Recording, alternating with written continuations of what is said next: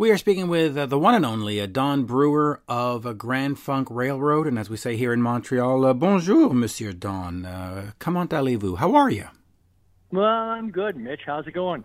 Good, good. An absolute thrill to talk to you. I mean, you are definitely an icon of the music business. There's no doubt about that, and of course, Grand Funk is in itself an iconic band.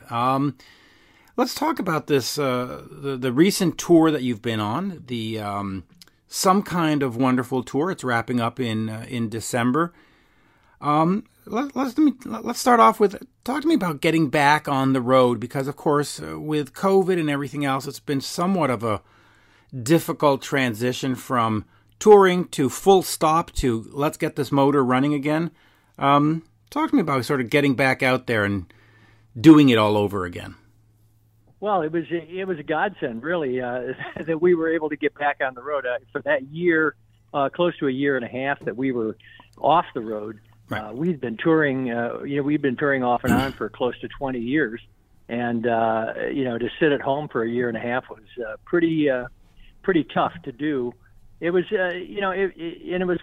it brought up the ugly question, is that it? Yeah. is that the end?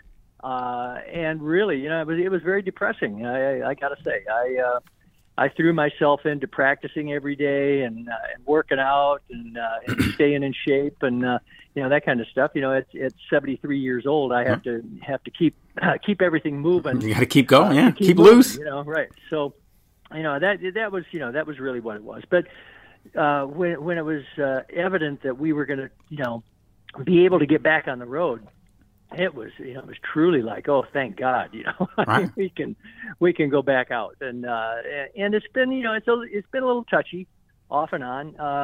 Every now and then, certain areas of the country, the health department comes in and says, oh no, you can't put that many people in an enclosed area, and so forth and so on. So, it's been a little touchy. We've been postponing, dates for this tour. This Some Kind of Wonderful tour goes back to actually 2019, right? And so it's a continuation of that tour. Now some of these dates are being pushed off into 2022. So we're probably going to continue the Some Kind of Wonderful tour into next year. So there you go. which is great. Now, does it help you did COVID help you refocus your career in the sense that there's a lot of bands that talk about farewell tours and we're done and I'm too old for this and it's and then you miss it. You're forced to miss it and you sort of go, oh yeah, I don't want to retire. No, this was. It's kind of it's kind of the question when you get to our age and I feel for Bob Seger who I played with off and on for many years that he decided to pack it up, and I go, God, what does he do with all of his time? So, I'm sure he keeps himself busy in the studio and stuff, but still, it's really a kick to me to be able to get on a stage in front of an audience and play songs for people. They know what the songs are. They want you to play them. It's like, where else do you get that? You just don't get it anyplace. It just doesn't exist out there. That kind of the feedback, And so I intend to do it until my wife and my daughter tell me, get off the stage. You're too old. Yeah, stop it. You're embarrassing us at this point. No, That's right. The tour, when it started in 2019, was of course the 50th anniversary tour. 2021 is the 50th anniversary of that great Shea Stadium show. Talk to me a little bit about that. To have 5 decades, not only in the music business, but in the same band, the same brand, for the lack of a better thing, because it's rarefied air. There's a million guitarists in the States right now hoping for a break, and nobody will ever hear them. And you got 50 years. Yeah, it truly is. I'm blessed. I mean, I really feel that way. Whenever I get down, I always go back to that feeling. Is like, man, you've had a great life. It's just nobody, I won't say nobody gets this chance, but very few people get this chance to do what they decided to do when they were a kid. And they loved doing it when they were a kid, and to do it your entire life, it's just like, I think that's everybody's dream. Yeah. So, I count my blessings. I really do. Do you look at Mick Jagger or even, I'm trying to forget the MC5, Wayne Kramer. Do you look at those Wayne two? Kramer. Do you look at those two when they dance around the stage at their age and just go, how the hell are they doing? Because I saw Wayne on the MC50 tour like a year or 2 years ago, I guess, and he moves like an 18-year-old. I was like, my God. Well, it takes work, Yeah. I mean, from what I've heard, I don't know any of the guys in the Stones, personally or anything, but it takes work, and from what I understand, Mick Jagger, he works at it, he dedicates himself to it, he's a runner. He spends hours in front of a mirror, working on his dance moves, and I mean, it doesn't just happen, people have to put an effort in to make it happen.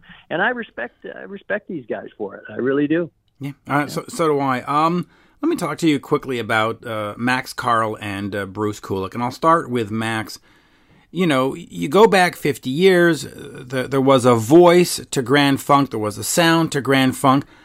How easy or difficult was it finding Max and getting that new voice in there? And how perfectly does he fit in, do you think? Well, we've all got, everybody in the band. I mean, Tim Cashin and Bruce Kulick and Max Carl and myself and Mel. We all love the music, I said in an interview last week, we're all Grand Funk fans, so that's the first thing. And then the second thing is that we've all got, everybody in the band has this love of R&B. And Grand Funk is a very unique combination of R&B and rock, I think. We came out of Flint, Michigan, which was just a little north of Detroit, and we grew up with the Motown and the Muscle Shoals and Stax and Stax Volt and all of that stuff. Wilson Pickett, and I mean that was us. And when the transition came to more of a hard rock thing in the late '60s, we were totally on board with that, with Hendrix and Cream, and that's really what we fashioned Grand Funk after, was those power trios. But we were doing an R&B spin.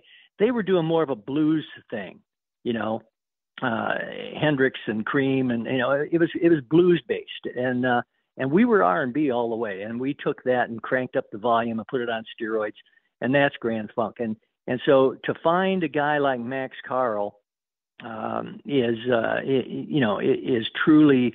I didn't have to search for him, it just kind of happened. It was one of those things that I think it was destined to happen. I knew a guy with Peavey amplifiers who was working on the drums, and they made this really unique drum kit. And Stephen Volp was the guy's name. He came up with this idea for drums, and I was working with him, and he introduced me to Max Carl. And this was just at the time that Mel and I were discussing. Well, if we can find the right guys, let's go back on the road. Let's get it.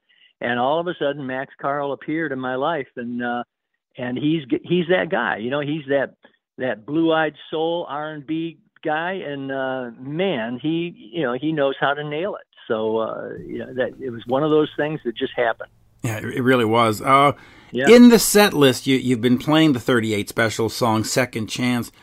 Talk to me about including another band's greatest hit or big hit in your set, and ultimately, when are you going to throw Rock and Roll All Night at the end of the set?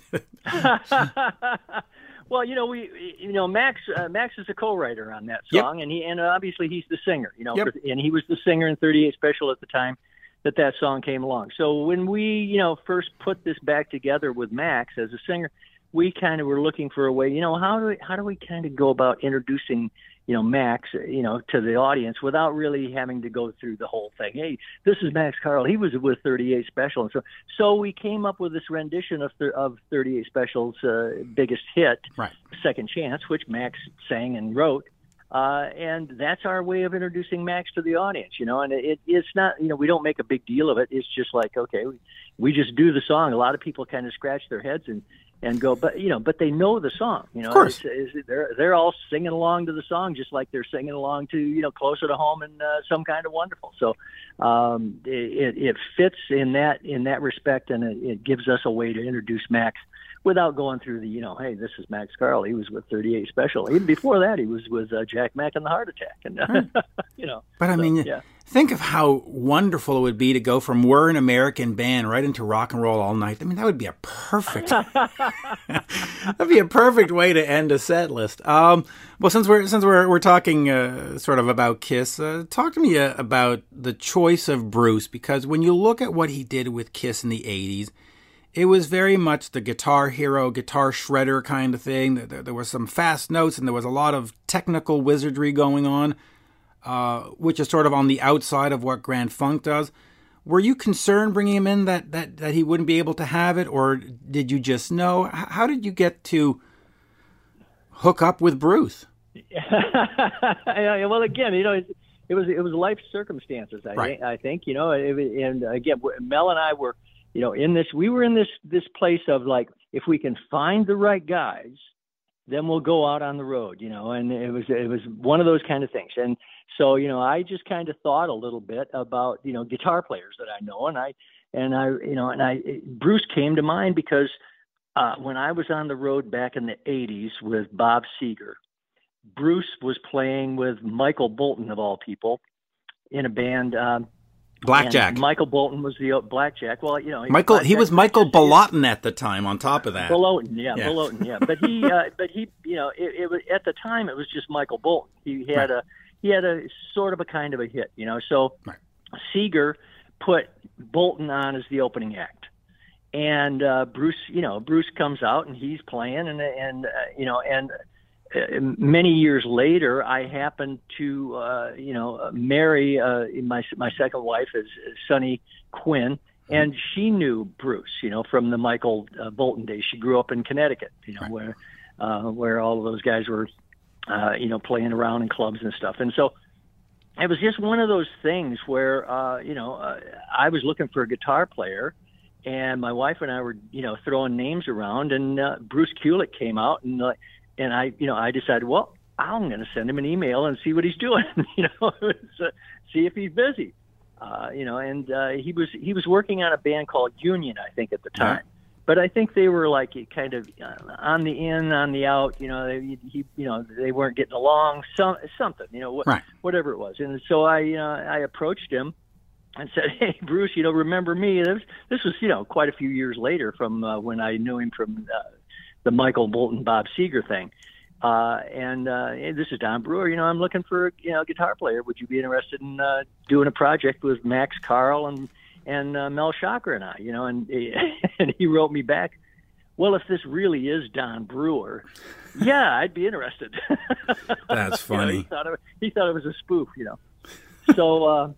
Yeah, Bruce is not just a shredder, a heavy metal shredder. Of course, he does that very well, but he's played with everybody and everything and every style of music. And again, the guy is just he's great. He knows how to play anything virtually. So and again, he's a Grand Funk fan. He grew up watching Grand Funk at the Fillmore. Yeah. So. It was that kind of a thing, and again, it was the pieces, kind of fell into place, and Mel and I decided, let's do this. Yeah. And we mentioned the Shea Stadium show. I'm going to get back to that in a second, but I want to just quickly go into Detroit, since we're on the Kiss thing. You have Amboy Dukes, you have Dick Wagner and the Frost, you've got Grand Funk, you've got this whole scene, and you've talked about the whole Detroit scene. Everybody talks about it. What was it like when you started seeing bands like Alice Cooper with the theater coming in, and Kiss with the makeup coming in, and taking over Cobo Hall? Were you just looking at that going, what is wrong with these people? This is really, that's kind of... Or you're like, wow, this is exciting. Maybe we should do something a little bit more flashy. No, I didn't go that way. I mean, I kind of looked at it more like, it's just that's where rock is going. You know, it's Right. going to theater. It's definitely heading into theater. I remember going to see Alice Cooper at Cobo Hall, I think it was, and the opening act was Edgar Winter's White Trash. And, you know, what a contrast that was, you know, between Edgar Winter's White Trash and, you know, which was totally hard rock, R&B, you know, blow your brains out, that kind of high energy stuff, you know, to Alice Cooper, which was, you know, this kind of more of a pop rock theater kind of a thing, you know. And, you know, I came away from that going, God, I loved Edgar Winter. Yeah. I really did. Yeah. And, you know, all of the you know the Kiss makeup and you know the theatrics, you know, with Alice Cooper and you know the guy from Black Sabbath, Ozzy, Yeah. you know biting the head off a bird in front of the record executives. I mean, I wasn't totally down with all of that stuff, but I understand it. You know, I totally get it. Hey, on an aside, I just spoke to Ted Nugent the other day, and I know Ted as the wild and crazy guy with the bow and arrows and stuff, but when he was with the Amboy Dukes back in that day and back in the Detroit scene, was he sort of wild and crazy, and was there a reputation with him, or was he just the Amboy Dukes and they played music? I mean, do you remember the name? Yeah. Well, yes, I definitely remember, and they definitely had a high ego level, right. You know, even at that time, you know, I mean, that was always Ted, that was his thing. Right. It's just like I'm the alpha male in the room, you know, and I'm the only alpha male in the room, you know, that's him, you know, and that was him then too. Okay. Sure. Shea Stadium. By the way, I get along with Ted. Politically, we may not agree, but I'm old school, where you can have a conversation with people you don't agree with politically. You know. Yeah. Yeah. I mean, I don't know. Anyway, Shea Stadium. What I want to ask you about Shea Stadium is the fact that it was. You're innovators, because you look back in the 60s and rock was a club thing, was a theater thing, was an arena thing. And then the Beatles come out and they do stadiums, and they were one of the first, if not the first. And then you do a stadium. What was that like for you, going from a dirty, sweaty, dank club into a giant open space with 50,000 people sitting there?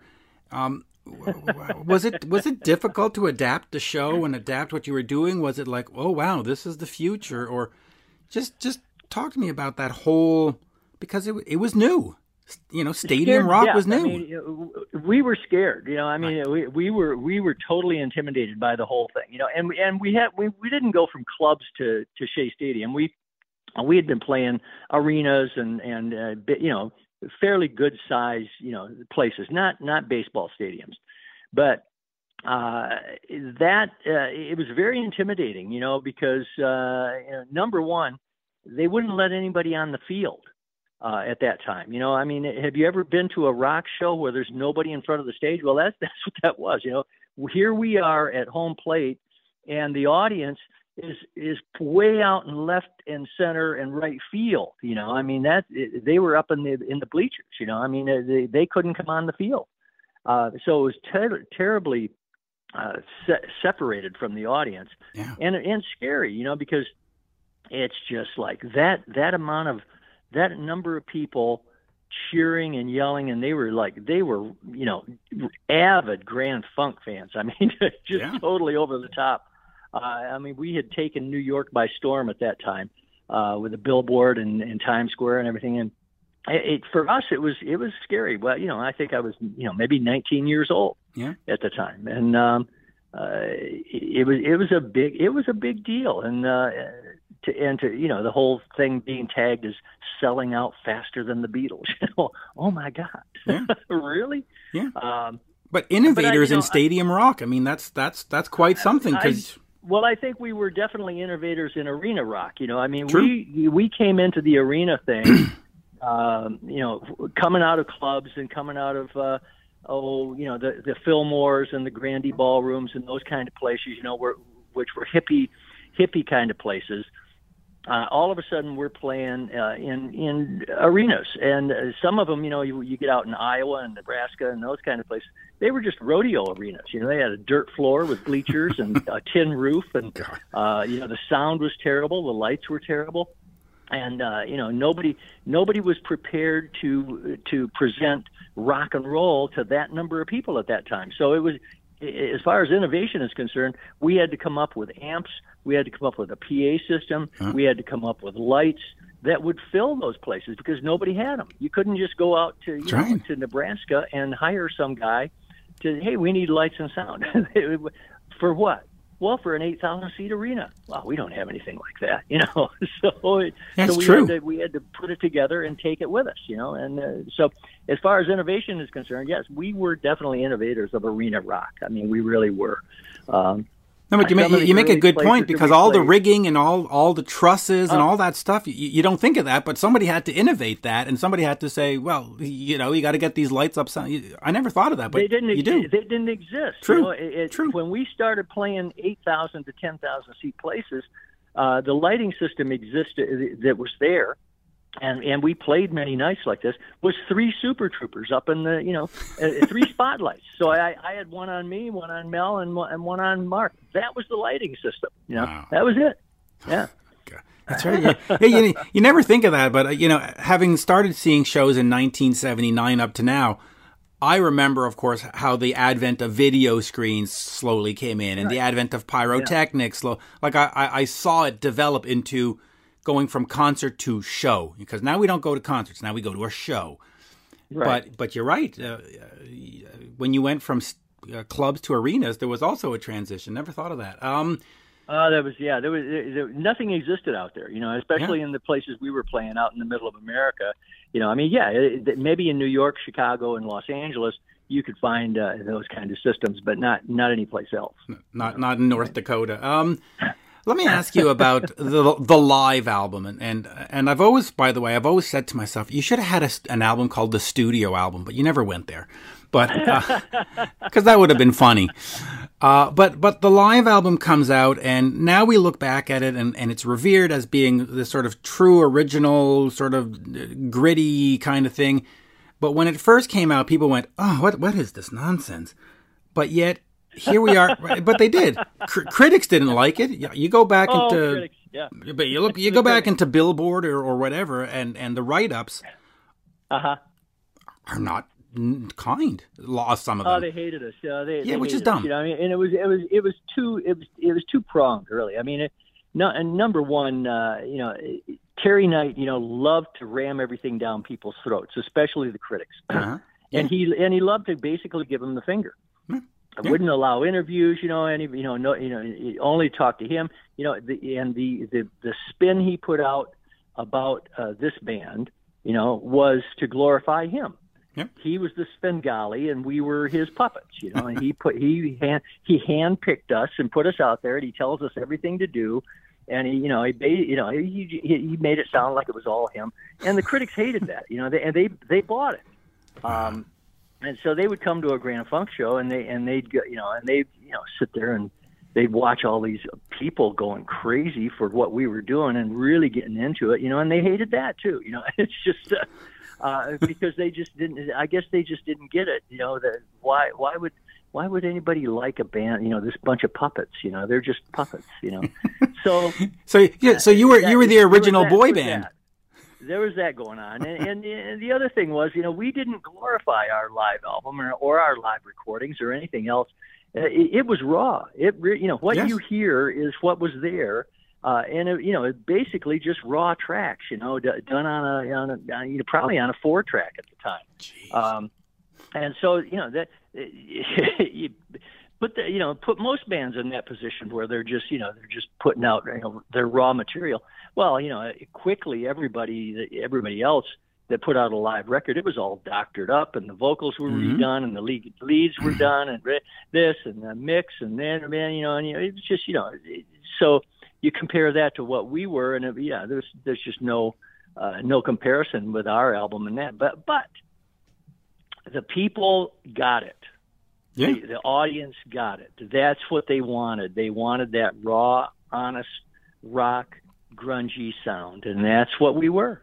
Yeah. Yeah, and it worked out great. And of course, we're looking at 51 years later, and people now talk about it as being one of the greatest live albums ever because it was live. And I'll tell you this: there was a band, and I'm not going to mention the band's name, but they were about to release a live album, and I was friendly with the band members, and they said, "Yeah, we've booked so and so studio in L.A. We're going to go record the live album next week." And it's like, what? It's like, what are you doing? And, Aldo Nova lives down the street from me, and I was at his house the other day in August. And he's like, oh, yeah, this is where so-and-so band recorded their live album. They flew in and they did their parts. And I'm like, they recorded their live?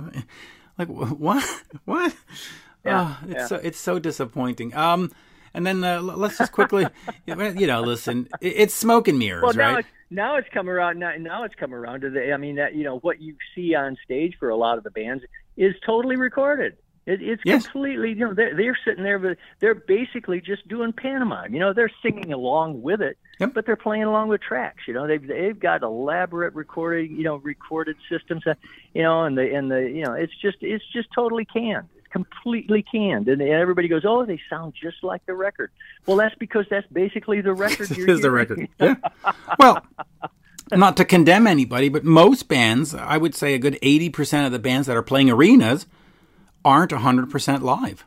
They're just not. And similarly, I was at a sound check 2 years ago, and the band was actually pumping in crowd noise so that it would make it sound.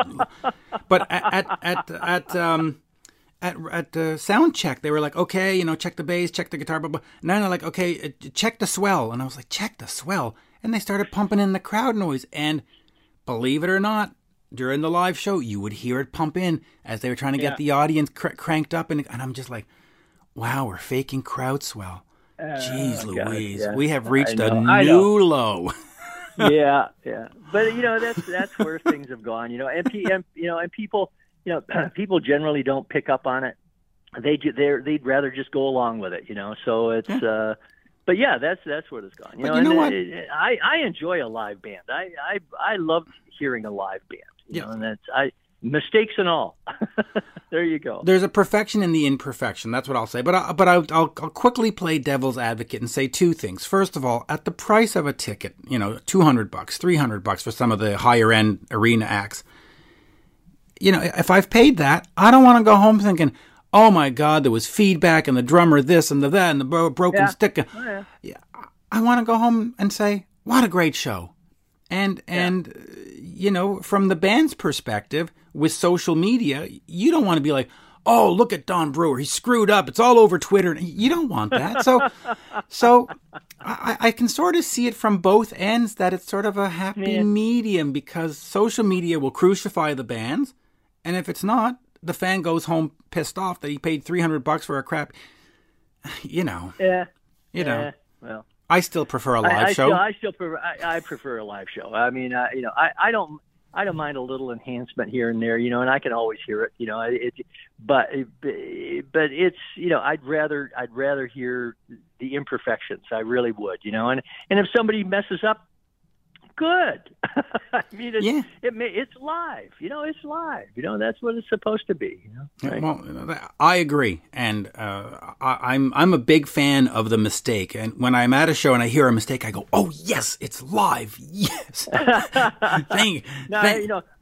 When you get into recording stuff, I mean, our first 3 albums, right. On Time, Grand Funk, and Closer to Home, have mistakes and all on them, because at that time, we weren't given years to record. No.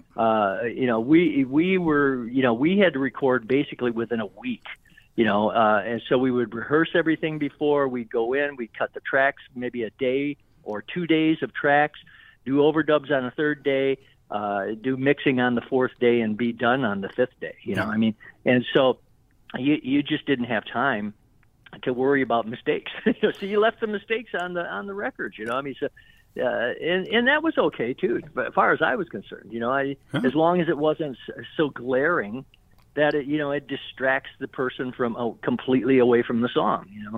So and there was also the inconvenience. You're like, oh, we made a mistake. Who wants to get the razor blade and cut this tape? And you're like, not me. Just leave it. Yeah, or just leave it. I was never big of the perfect recording thing, and when when bands started taking years to record albums, I said, count me out. Yeah, tap out. Well, you go back to the Rolling Stones or to Black Sabbath or Led Zeppelin and all these bands that recorded albums basically like in, a day. You listen to them now and you go, oh, that's full of mistakes, but that's what we love. Because now you hear an album and it's so sanitized. You go, where's the vibe? Where's the vibe? Right. Yeah. I mean, that's what I look for in recordings, or bands or anything. Is like where I want the feeling. I want the feel. I don't care about the mistakes. I don't care if somebody's singing a little bit, flat or sharp, or if it's not perfect, harmony. And I mean, I think that's great. I mean, that's just kind of what it's all about. I agree. To me. And there's and I'll give you a perfect example, and then we'll wrap up. But the Scorpions on one of their very first albums have a song called "They Need a Million," and you hear the fingers on the guitar going up, so it goes chit chit chit. It goes all through the song, and it's. You would think, wow, that's kind of irritating, but I try to imagine the song without those finger parts because I just know that you can hear the and it's just like today they would have sanitized that, they would have Pro Tooled it out. But it's so strange to hear it that it's actually endearing in the song. You're just like, no, that song needs that chord change. Anyway, it's fascinating to see how far we've come because that never would have passed muster. Now they would have just said, "Get that out of here! Right. It's terrible." Put some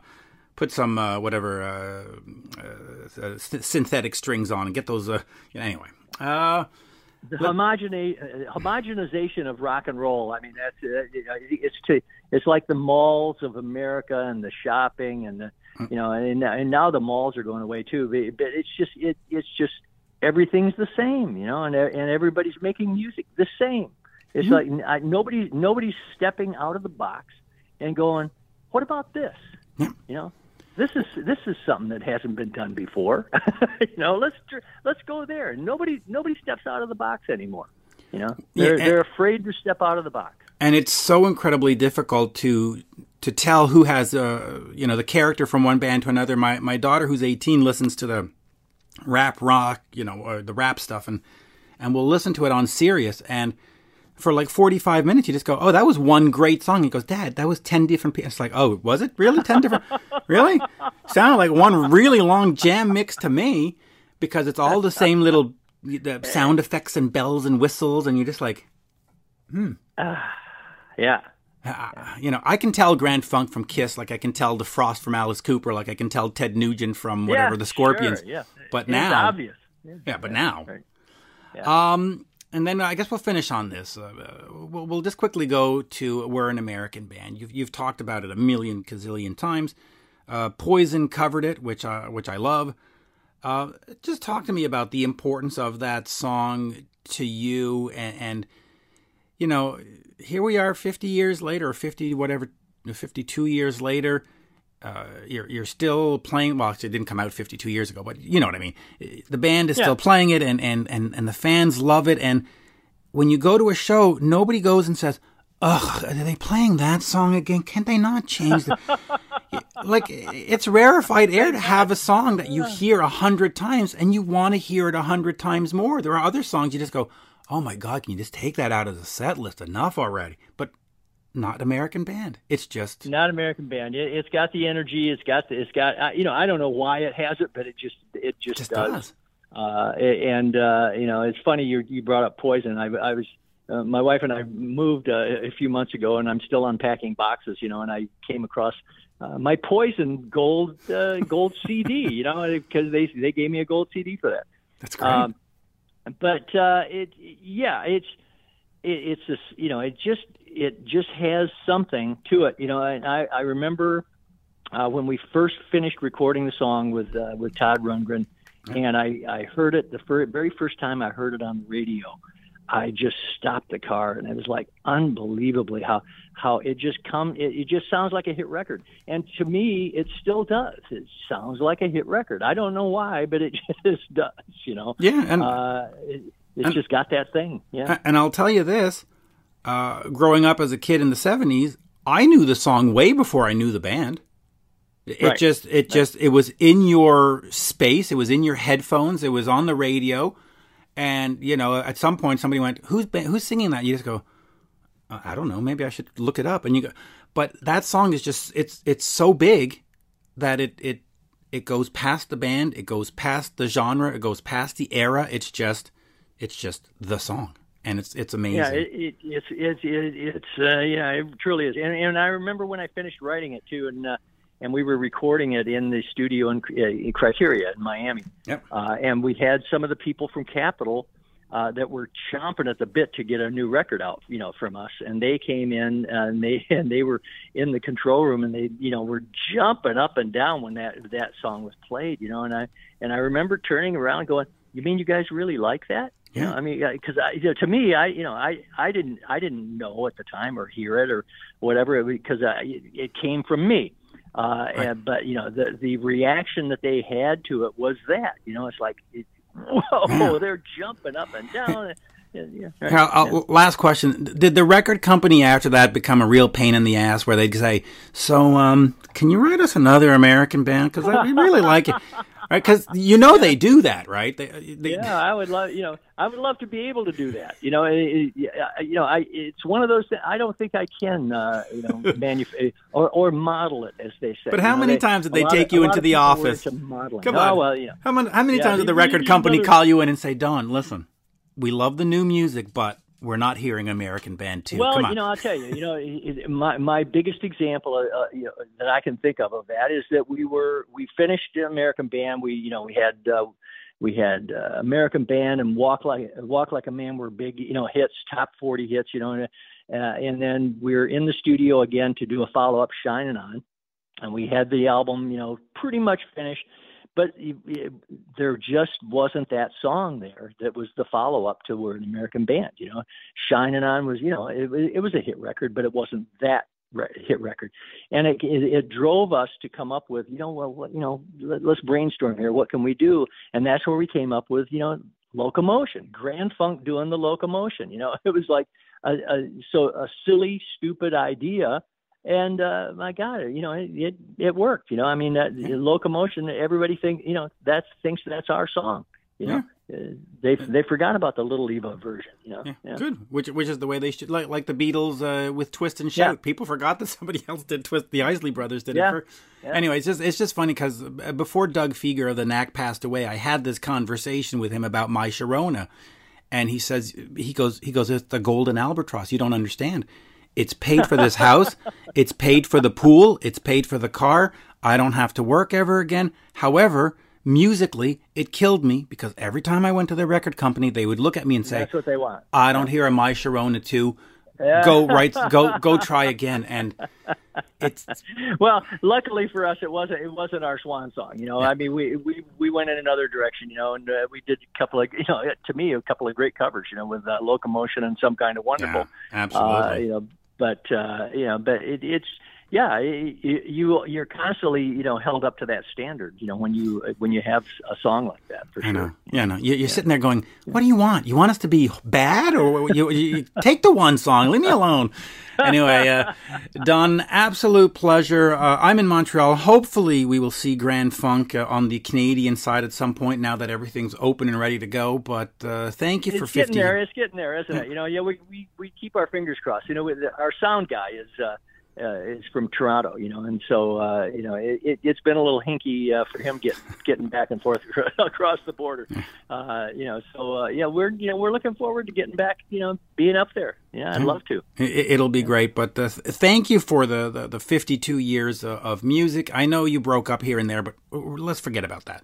Thank you for 52 years of music. Thank you for still doing it, and just keep doing it. Merci, as we say. Thank you, Don. Thank you. Yeah, great to talk to you. Thank you. You too. And we'll do this again soon. Cheers. Okay. All right, perfect.